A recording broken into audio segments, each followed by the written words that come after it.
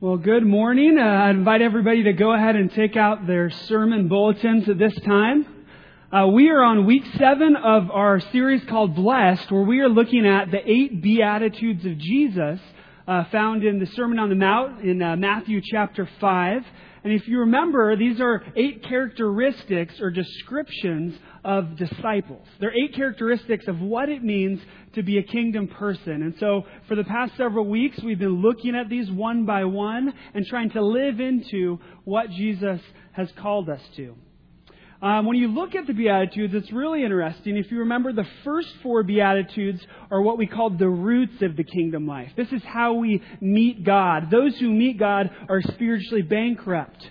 They mourn, they're meek, and they hunger and thirst for righteousness. And out of that, what is produced is what we call the fruits of the kingdom life. These are the last 4 Beatitudes. Those who are merciful, those who are pure in heart, those who are peacemakers, and those who endure persecution. And today, we want to talk about the Beatitude that says, blessed is a peacemaker. So we're going to be talking about a peacemaker. Just so we're clear on the front end, we're not going to be talking about this kind of a peacemaker. It's not a cold peacemaker, but it's this kind of peacemaker instead. So we'll kind of unpack that a little bit more as we go along. But before we start, why don't we begin with a word of prayer. Heavenly Father, we come before you today, and I ask that you would help us not to advance our own kingdoms, not to advance our own agendas, but to advance your kingdom and your agenda. Give us a single-mindedness, Father. Help us to pay attention to what your Spirit has to say to us today from the preaching of your word. I pray that you would anoint me to preach your word and communicate to the people in this room what you want them to hear. In Jesus' name, amen. Well, in the 1991 movie, The Grand Canyon, there's a scene near the very beginning of the film where there's this immigration attorney, this very wealthy immigration attorney, and he's in Los Angeles, and like almost everybody is in Los Angeles, he's in a traffic jam. And he's sitting in this traffic jam, and he wants to get out of it, so he goes around the traffic jam and ends up going down the side street, where eventually his brand new Lexus stalls out and breaks down in this crime-ridden, dangerous neighborhood. And this immigration attorney eventually is able to get to a payphone and call a tow truck. But as he's waiting for the tow truck to arrive in his car, a gang starts approaching him. And they start threatening him and hurling insults at him. And eventually, at the kind of climax of this scene, the immigration attorney gets out of the car, and you're just kind of waiting for what's going to happen next. And then the tow truck shows up. And it parks right in front of the Lexus, and the tow truck driver, played by Danny Glover, hops out of the car and starts doing his job. Well, of course, the gang doesn't like this, so they start kind of heckling the tow truck driver. But then what happens is the tow truck driver pulls aside the leader of this gang, and he says something that is very profound. He says something that I think all of us feel in our veins. Here's what he says. Man, the world ain't supposed to work like this. Maybe you don't know it, but this ain't the way it's supposed to be. I'm supposed to be able to do my job without asking you if I can, and that dude is supposed to be able to wait with his car without you ripping him off. Everything's supposed to be different than what it is here. I love that. I love that last line there. Everything's supposed to be different than it is here. Have any of you felt that at some point during the past few weeks? Maybe in your relationship with a family member, maybe at work, maybe with a friend. Have you felt like everything's supposed to be different than the way it is? You see, your world and my world oftentimes are filled with conflict where there's supposed to be peace. I don't know exactly what that is for you. Maybe it's office politics. And in the office that you work at, the cubicle side is turning against the management side, and there's name calling and maneuvering, and you can't eat lunch with this person, and you kind of have to pick sides, and you just feel stuck in the middle of it. Or maybe it's your mother, and your mother is just breathing down your neck, always telling you how to raise your kids and trying to micromanage your life. And you just want to tell her to stay out of it. Maybe that's the tension that's in your life.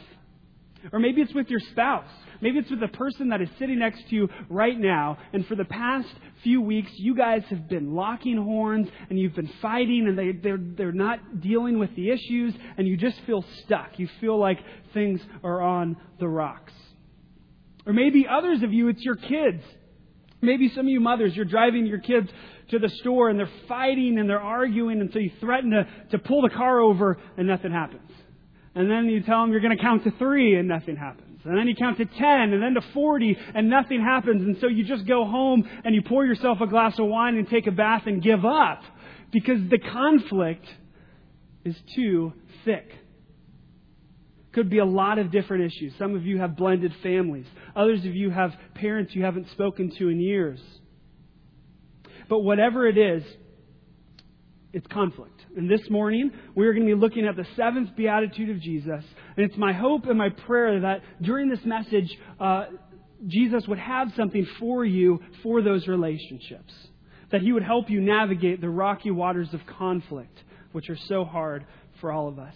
So if you have your Bibles, please turn to Matthew chapter 5. We're going to be looking at verse 9. The text will also be on the screen above. Jesus says, "Blessed are the peacemakers, for they will be called children of God. Blessed or approved or fortunate are those who make peace, because they will be called children of God." Notice here what Jesus does not say. Jesus does not say, "Blessed are the peace lovers." He does not say, "Blessed are those who really want peace, who like peace, or who are for peace." That's not what Jesus says here. Jesus says, "Blessed are the peacemakers." All of us want peace, but being a peace lover and a peacemaker are two radically different things. Because peacemaking takes hard work. It takes perseverance. It's a lot more than just complaining about peace on your Facebook post. Or it's a lot more than just putting a certain bumper sticker on your car. The word in the original language here for peacemaking denotes activity. It's about striving. It's about making every effort. It's about doing everything within your power to make peace. To make peace. The other interesting thing is that this word peace, when we think about peace, in our English language, what do we think about? Oftentimes, it's the absence of conflict, right? So if Syria could get its act together and maybe get the Assad regime out of the way and people stop killing each other, then there would be what? There would be peace in Syria. If Egypt could just kind of get a stable government, there would be peace in Egypt. If the shouting matches would just stop at home, there would be peace at home. When we think about peace, we think of the absence of conflict. But according to the biblical language, the Greek word here is eirene, and the Hebrew word behind it is shalom. According to these words, according to the biblical idea, peace is not just, and hear this, please, peace is not just the absence of conflict, but it's also the presence of well-being. It's a presence of well-being. Peace gives away this idea of the presence of well-being in every area of your life, whether that's your finances or your health, whether that's your relationships with your friends or your enemies, and especially your relationship with God. Peace is about wholeness. It's about completeness. It's about this harmony that the tow truck driver was aching for. According to New Testament scholar Dale Bruner, peace is a state of well-being in every direction and in every relationship for the whole community. You guys want that kind of a peace? I think many of us do, but one of the things that we also have to realize is just like there's a difference between peace-loving and peacemaking, there's also a difference between peacekeeping and peacemaking. See, for a long time, for years, I was a peacekeeper. I was really good at keeping the peace. And maybe many of you are good at this as well. Peacekeeping is what we do when we avoid conflict in order to make peace. What peacekeepers do is they work around conflict instead of working in and through conflict. This is really common in many churches. A lot of Christians think that all conflict is bad, and so they avoid peace at all cost. Maybe this even happens in some of your homes. You guys, I just don't want to deal with it. So what you do is you and maybe your spouse kind of make this truce where you say we're not gonna talk about it, and we're just gonna kind of go through life and put on our happy face and then go to family parties and kind of pretend we're one big happy family, but you know that under the surface there's all of these unresolved issues that need to be dealt with. And then, of course, what happens is several months go by and eventually something sets one person off, and then the whole thing just blows up. And the reason for that is because there was unresolved conflict that wasn't dealt with, that wasn't named, that wasn't confronted. That's not how we want to deal with peace.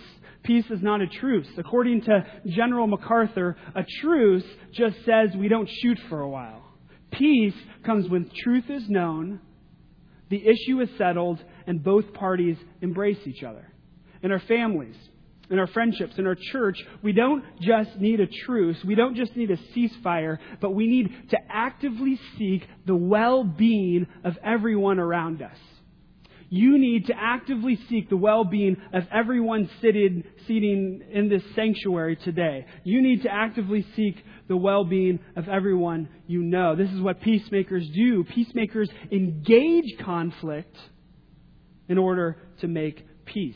They don't go through issues, they don't go around issues, but instead they go through issues. They're like a firefighter who, when everybody else is running away from the problem, they are running straight towards the problem in order to solve it, in order to seek restoration.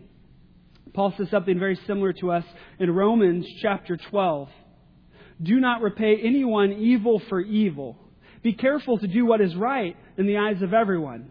And pay attention to this next part. If it is possible, as far as it depends on you, live at peace with everyone. Do not be overcome by evil, but overcome evil with good. Paul's telling us there is, as far as it depends on us, we are to seek the well-being of everyone around us, of everyone in our sphere of influence, whether this is our bothersome neighbors or the person at work that just gets on our nerves and won't stop talking to us, whether this is with our enemies or our bosses, whether this is with Jews or Muslims or homosexuals or white people or black people or Asians. It doesn't matter. Anybody that touches your life, God calls you to seek their highest good, to seek their well-being, and to make peace with them. The hardest times to do this, of course, are in conflict. And many of you are in conflict today with someone. And so what I want to do with the rest of our time is to talk about this. It's to give you some practical steps for making peace in the midst of conflict. So the first step, which is represented by my log that got knocked down during the windstorm a couple weeks ago, is to take the log out of our own eye. The first step towards peacemaking is to remove the log out of our own eye. And Jesus talks about this later on in the Sermon on the Mount. In Matthew chapter 7, he says this: why do you look at the speck of sawdust in your brother's eye and pay no attention to the log in your own eye? How can you say to your brother, let me take the speck out of your own eye, when all of the time there is a log in your own eye? You hypocrite, first take the log out of your own eye, and then you will see clearly to remove the speck out of your own eye. Oftentimes when people read this verse, they think it's talking against correcting others. They think it's saying, don't judge, don't point out others people's faults. But the fact of the matter is that's not what it's saying at all. What it's saying is it's warning against improper correction. It's saying before you focus on the faults of another person, take this giant log that's hanging out of your own eye and deal with your own sin. Focus on yourself. Examine your own soul. Examine your faults in the conflict before you move on to examining another's part in the conflict. This is something that's very difficult for many of us. We don't like to say we're wrong. We don't like to confess our sin. And oftentimes when we do this, certain things come to light. In my experience, sometimes I realize that it's a very minor conflict and I'm overreacting and I could just forgive them without taking it further. Other times I realize sinful attitudes or behaviors that need to be dealt with. And when I identify those sinful behaviors, Scripture is very clear on what we do next. Therefore, confess your sins to each other and pray for each other so that you may be healed. James 5:16. I want all of us to think about this for a moment. What would your relationships be like if when you sinned, you confessed it. I'm sorry, I was wrong, I sinned against you, will you please forgive me? And then you prayed together. How amazingly different would our relationships look like if we truly owned our own sin, confessed it to the other person, and then prayed together like James is telling us here. This is what peacemakers do. And the way they do this is they admit specific wrongs without excuses. Don't miss that. They admit specific wrongs without excuses. We say to the other person when we are wrong, when we are confessing our sin, here's what I did wrong, no excuses. You don't dare say to the other person or maybe to your spouse, I'm sorry I looked at inappropriate material on the internet, but if you had only been meeting my needs, I wouldn't have to. Right? That's not an excuse. That's pathetic. That's a cop-out. We don't say to the other person, well, I'm sorry you got your feelings hurt, you big fat baby. That's not an excuse. That's name calling, and that's not what God calls us to do. He calls us to apologize for specific actions. Honey, I'm sorry I belittled you in front of your friends. There is no excuse for that, and I apologize. There's a big difference between remorse and repentance. See, remorse says, I'm sorry I got caught, or I'm sorry your feelings are hurt. Repentance goes a step further. It doesn't stop with I'm sorry, but repentance says, I was wrong, I sinned, will you please forgive me? If you're taking notes, I want you to write down this next part. I'm sorry is for mistakes. Will you forgive me is for sin. I'm sorry I left the cupboard door open. That's a mistake. Will you please forgive me for lying to you? That's a sin. As kingdom people, we don't stop with I'm sorry, but we go the next step when we have sinned against someone and we ask for forgiveness. But this can be difficult, but this is what God calls us to do. The first step He calls us to do is to take the log out of our own eye. But then next, if you notice in Matthew 7:5, He tells us what the next step is. First, take the log out of your own eye, and then you will see clearly to remove the speck from your brother's eye. So the second step in peacemaking is represented by this jar full of specks. And the second step in peacemaking is for us to carefully approach and confront and engage the other person so that we can gently point out the speck in their own eye. This is hard for many of us. A lot of us don't like to confront other people. But Scripture is very clear that when there is a problem, when there's a pattern of behavior or a major offense, what God calls us to do is to go to them one-on-one and talk about it. If they have a problem with us, Scripture still calls us to go to them one-on-one and talk about it. In Ephesians 4:26, it says, do not let the sun go down on your anger. This is serious stuff. But how do we do that? How do we approach another person? Do we scream at them? Do we throw things at them? What's the best way for approaching people if we're admitting or if we're trying to help them take responsibility for their part in the conflict? Well, the answer is this.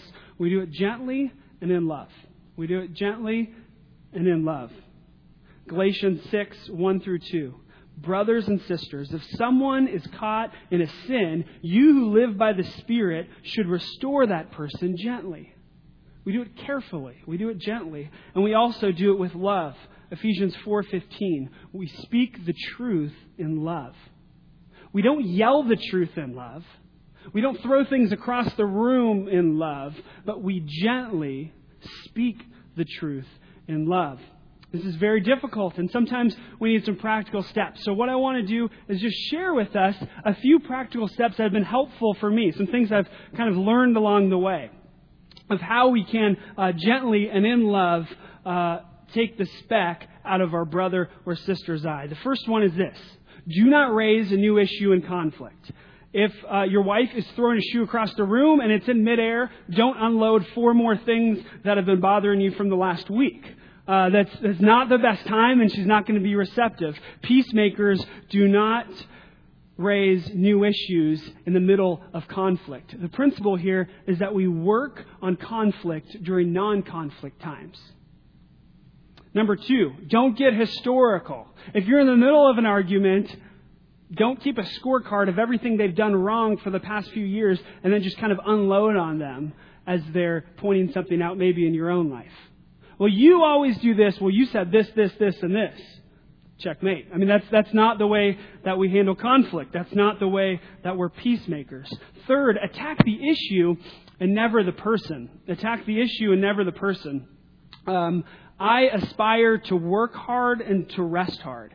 And my wife, Kelly, doesn't always appreciate the latter of those. And so a couple of months ago, we were at home and we had dinner, and I do what I oftentimes did. And right after dinner, I hop on the couch, I take my shoes off, I put them up, I have my iPad, I'm watching TV. And in the meantime, Kelly is doing the dishes, entertaining the kids, and cleaning the house. And for some reason, she didn't think that was fair. I don't know why, but she tried to hint that maybe I should not lay on the couch, and I just totally missed it. And so here's what she did. Kelly waited till the girls went to bed, and then, get this, she offered to give me a foot massage on the couch. This was great. It was a sweet deal. So she's sitting there and she's giving me a foot massage. The kids are in bed. We are in a peaceful situation. And then she thanks me for working hard. She affirms my need for rest. And she gently but firmly tells me what I'm doing wrong. She gently but firmly tells me, honey, I love that you work hard and I know you need rest. But after dinner, I really need some help with you watching the girls. You haven't been home all day. You need time with them. I need time to clean up. Will you please spend time with the girls and get off your iPad after dinner? And I was receptive to that because the way she did it was with gentleness and love. She didn't attack the person. She didn't attack me. She didn't say, you're such a horrible husband. You always blah, blah, blah, blah, blah. She didn't attack me. She also wasn't a doormat. Instead, she attacked the issue and not me. Fourth, we don't try to win. Our marriages and our friendships are not a courtroom where we try to prove our innocence. If winning the argument is more important than preserving the relationship, then you have a problem. We don't try to win. The goal of peacemaking is always the restoration of the relationship.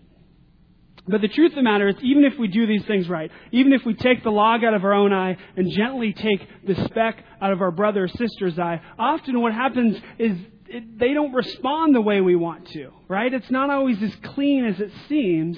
There's a certain messiness to it. And so sometimes things end up differently. Sometimes it takes negotiation. Sometimes it takes mediation. We've got to bring in other parties to deal with this conflict. Sometimes we have to actually set up boundaries and things work differently. I want to speak to a moment about something very serious that some of you might have recently gone through or are currently going through.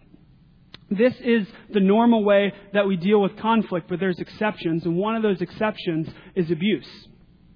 If you are going through or have gone through physical or sexual abuse, it's usually not the wisest idea to directly confront that person one-on-one. See, abusers oftentimes are very skilled at manipulation and intimidation. And what they'll do is they'll use that situation to further abuse.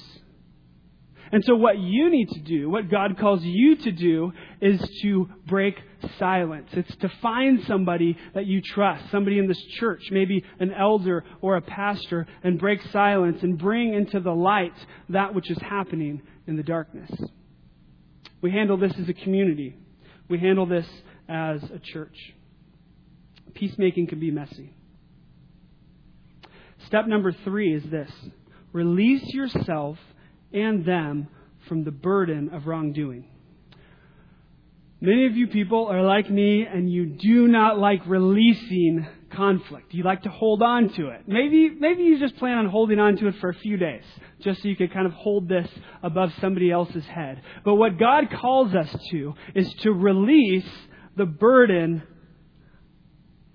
of wrongdoing. We're to release the burden in our relationship. We're to release the burden that's between us and them after we've gone through this conflict. But there's another burden that God also calls us to release. And that's the burden that we carry in our own soul. I don't know if any of you have thought about this before, but when I'm having a conflict with someone, when I'm having a fight with Mikey and I'm furious with him, what it does is it affects me emotionally and physically.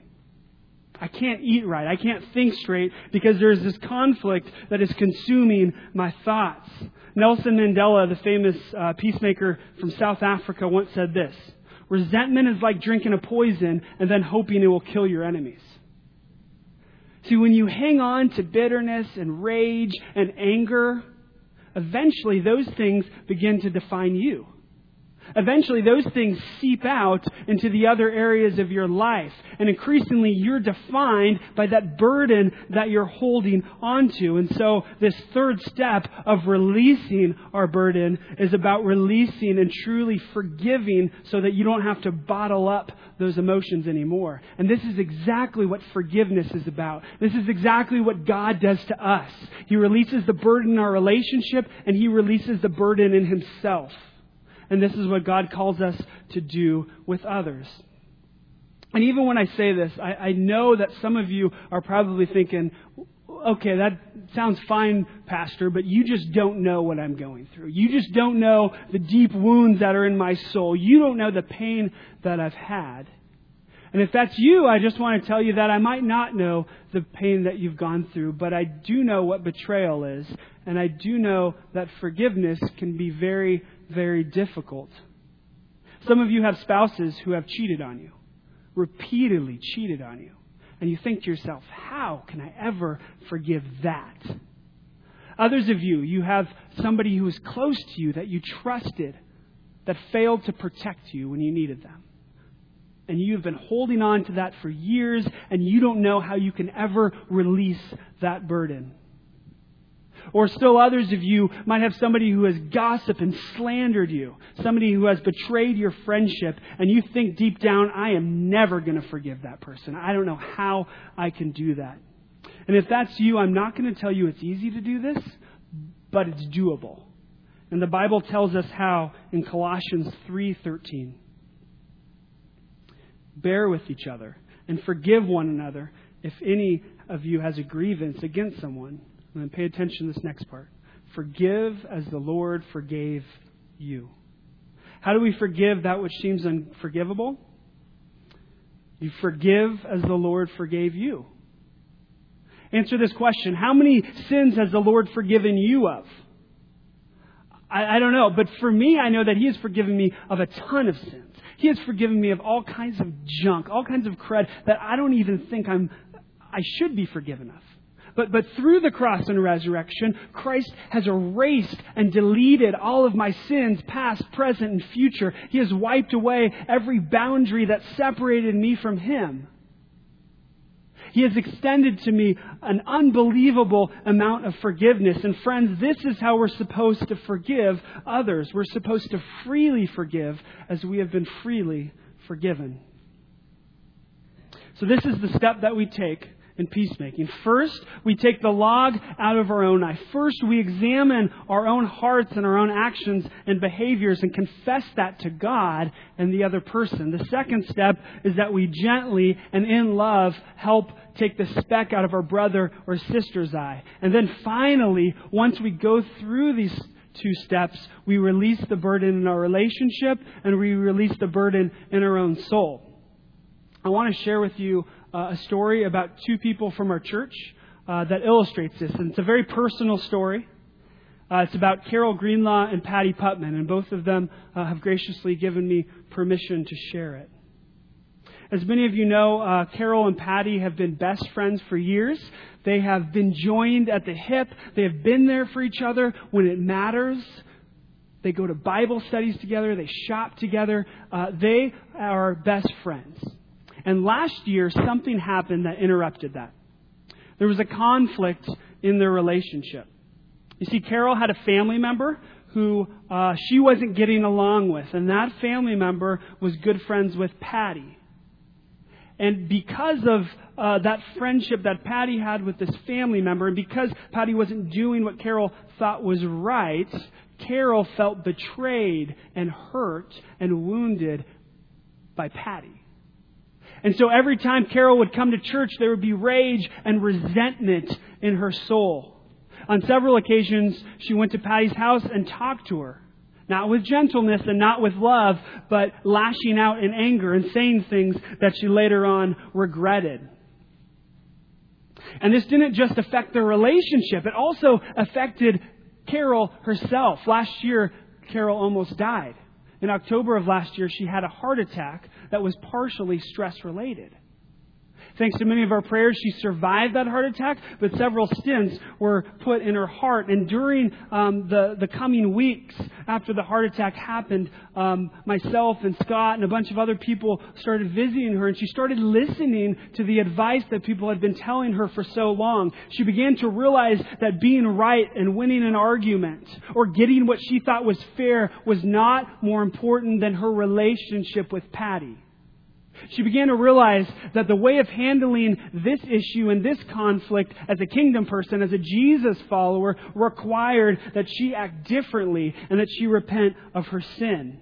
That she release this heavy burden that she had. And so what Carol did was she followed this 3-step process. She didn't call it that, but that's what she did. First, she examined her own actions and attitudes and owned up to her part in the conflict.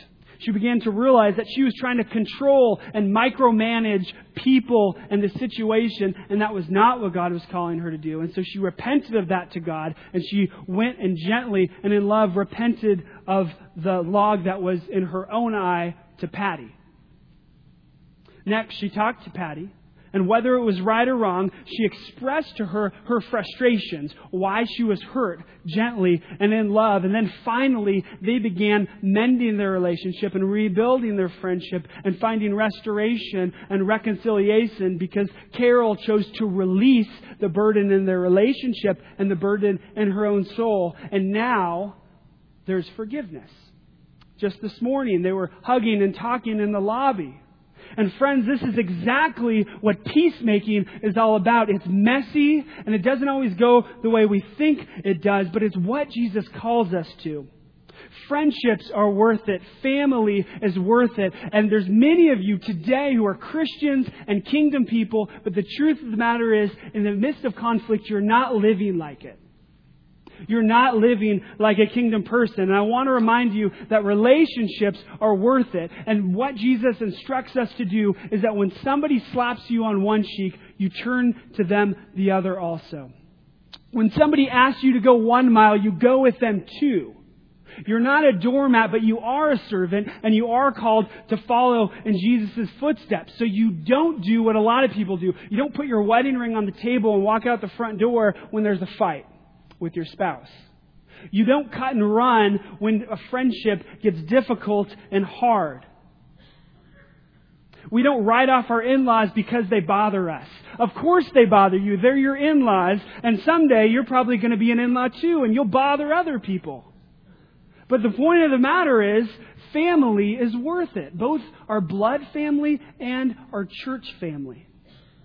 In the past few years, there's been people who have left this church because they have been peacekeepers, because they have worked around issues instead of through them. And we have done everything within our power to bring them back. But the fact of the matter is, if we are not peacemakers with each other at Hope Covenant Church, that is going to happen. If we are not peacekeepers at Hope Covenant Church, we will not be a healthy church. And so I want to encourage you in your relationships, not just at home, but here at Hope, to take the log out of your own eye, to admit when you sin, to help take the speck out of your other's eye. This is very difficult. Church people don't like speck removal, but God calls us to it. And then finally, to release the burdens of wrongdoing. Matthew chapter 5, verse 9, "Blessed are the peacemakers, for they will be called children of God." I have 2 daughters, Adeline and Chloe, and both of them look a little bit like me. If they're lucky, they look more like Kelly, but to some extent, they all look like me, and they act like me. And that's because there's a family resemblance between them and myself. And God is telling us here is that when we are a peacemaker, that when we commit to this process, that when we commit not just seeking the absence of conflict in our life, but also the presence of well-being in the lives of everyone around us, then we are called children of God because there's a family resemblance between how we are acting and how we are living and how God lives and how God acts. Lynn Hybels once said, peacemaking is the most clear form of discipleship. And the reason it's the most clear form of discipleship is because Jesus came to earth in order to make peace. Jesus' whole mission in our world was peacemaking. And so when you and I engage in the difficult process of peacemaking, we begin looking and smelling like Jesus to those around us. And so in the next few days, I want to encourage you to really chew on this question of how can you be a peacemaker in your sphere of influence. On the back of your sermon guides, there's 5 questions that I put. And I would encourage you sometime today or maybe tomorrow just to take 5 or 10 minutes and prayerfully answer those questions. Prayerfully ask how you can be a peacemaker, how you can seek the well-being of the people in your life. Please join me in prayer. With everybody's eyes closed and heads down, if you are going through a very difficult conflict right now and you need the supernatural resources of God, I ask that you would just raise your hand so I could see you and I could keep you in prayer this week. Just raise your hand if you are going through conflict. Thank you. I see those hands. Heavenly Father, I pray for all of us. We live in a world that is often full of conflict and void of peace. And I ask, Father, that by your Spirit that you would make us a peacemaking community. That in our relationships at this church, Father, that we would look and smell like Jesus. That we would make peace and do the difficult work of examining our own life and confronting and engaging with others when they have wronged us and moving to a place of forgiveness, Father. This is what you call us to. This is when we are going to be the healthiest. This is when we are going to be the happiest. This is when we are going to be blessed. And so I ask, Father, that by your Spirit you would give us the power to do what you call us to do. In Jesus' name we pray. Amen. I invite you to take this time while we sing this next song to reflect on what Brandon has said and just to invite God to continue to work in those spaces of your life.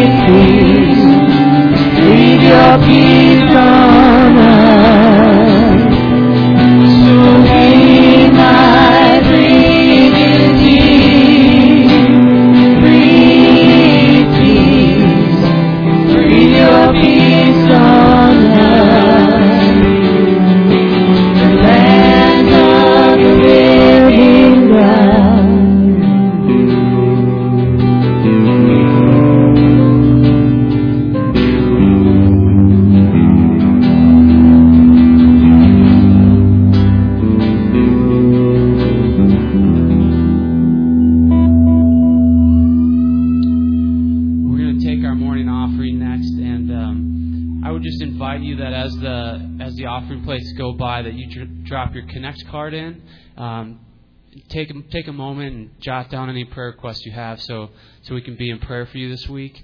And if you're visiting, we let the plate pass, and if you're a faithful attender, we ask that you would give generously to the work of the kingdom of God. So ushers, you can come forward.